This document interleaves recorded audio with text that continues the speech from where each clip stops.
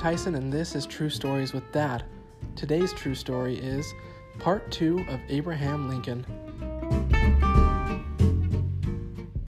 Last episode, we discussed Abraham Lincoln's childhood, his first jobs, and the start of his political career.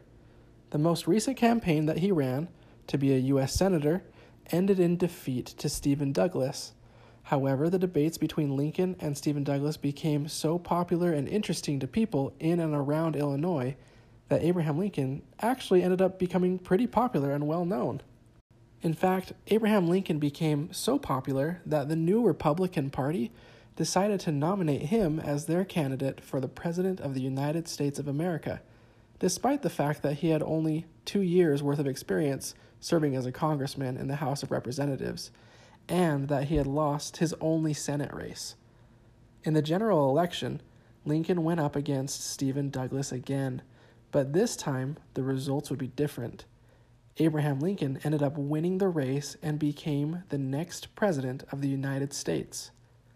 Once Abraham Lincoln became president, he did something very different than other presidents. Instead of picking his friends to be part of his cabinet, a president's cabinet is a group of people that help him make decisions. Instead, he picked political rivals or people that didn't think the way that he did and didn't agree with what he did, so that he could hear their opinions on the issues and make better decisions after hearing from them. Despite Abraham Lincoln's life getting better after he became president of the United States, the country as a whole was getting worse. People were becoming more and more divided on the issue of slavery. In fact, before Abraham Lincoln could even officially become president, 7 states seceded from the United States. That means that those states decided that they didn't want to be a part of the United States anymore. They wanted to leave and start their own new country. These states called their new country the Confederate States of America. All the states within the Confederacy supported slavery. They knew that the new president of the United States, Abraham Lincoln, was against slavery, so they decided to leave. When these states started to leave to form their own country, it resulted in the Civil War. The Civil War was a fight between the Northern states, or Union, and the Confederate states in the South.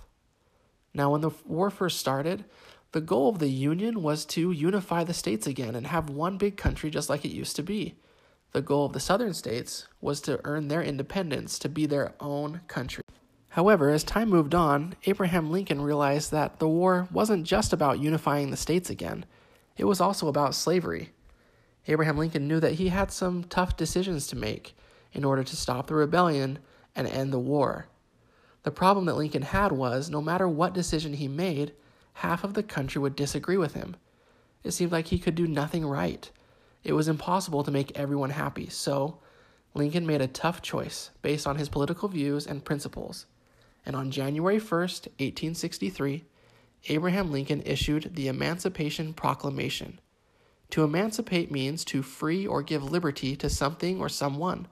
So, in the Emancipation Proclamation, Abraham Lincoln freed all of the slaves in the southern United States, including the states that were trying to leave for the Confederate States of America. After Abraham Lincoln issued the Emancipation Proclamation, how do you think the people in the Confederate States felt? He had just freed all of their slaves, all of their workforce. They were angry, they were mad, and they hated the Union, and they hated Abraham Lincoln. The Civil War became so bloody that, in fact, it was the worst war that America has ever fought in, because it was Americans against Americans. In some cases, family members were literally fighting on opposite sides of the war, shooting at each other. At first, the Union, led by Abraham Lincoln, were not doing very well. They were losing battles all over the place. However, slowly, the Union began to change and start to win some of the war. In one of the biggest battles, called the Battle of Gettysburg, the Union ended up winning. The battle turned the tides of the war to be in favor of the Union. After this battle ended, Abraham Lincoln himself visited the battleground. While he was there, he gave one of the most famous speeches ever given. You might have heard of it. It's called the Gettysburg Address. It starts with the phrase, 7 years ago. In this speech, Abraham Lincoln referred back to the Declaration of Independence, which says, all men are created equal. To Lincoln, that included slaves.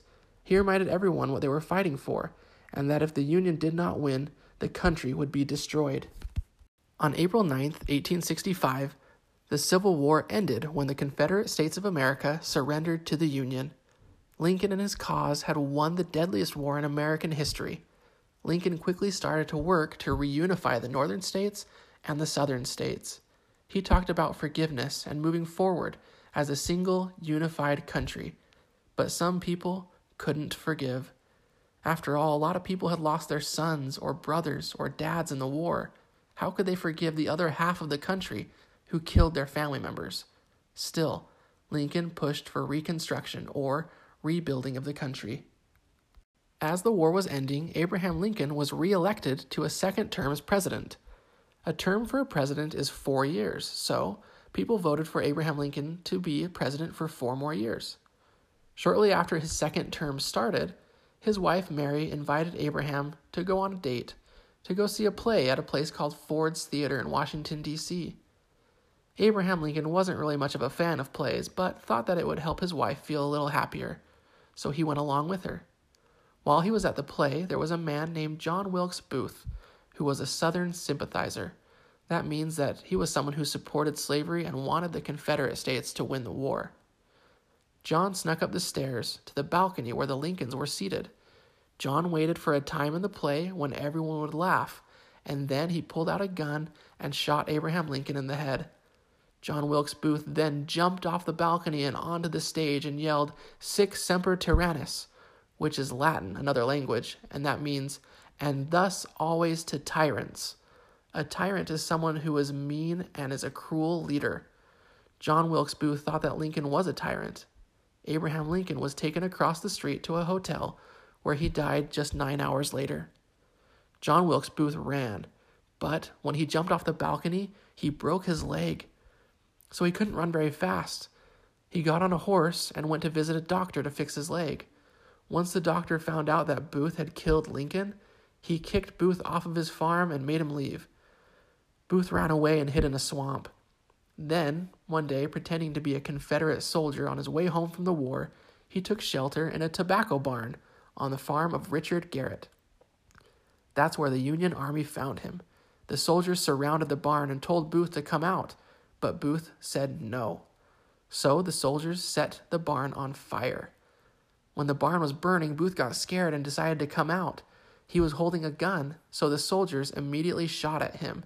One soldier hit Booth in the neck with a bullet, and Booth was paralyzed.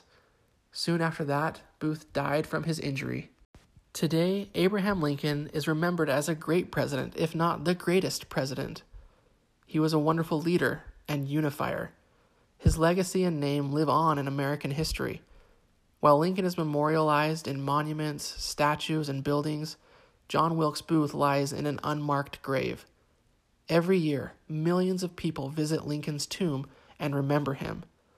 There are some people that visit John Wilkes Booth's grave as well, but instead of remembering him, they simply put a penny, Lincoln side up, on top of his gravestone to signify that in the end, Abraham Lincoln and his ideals were the true victors.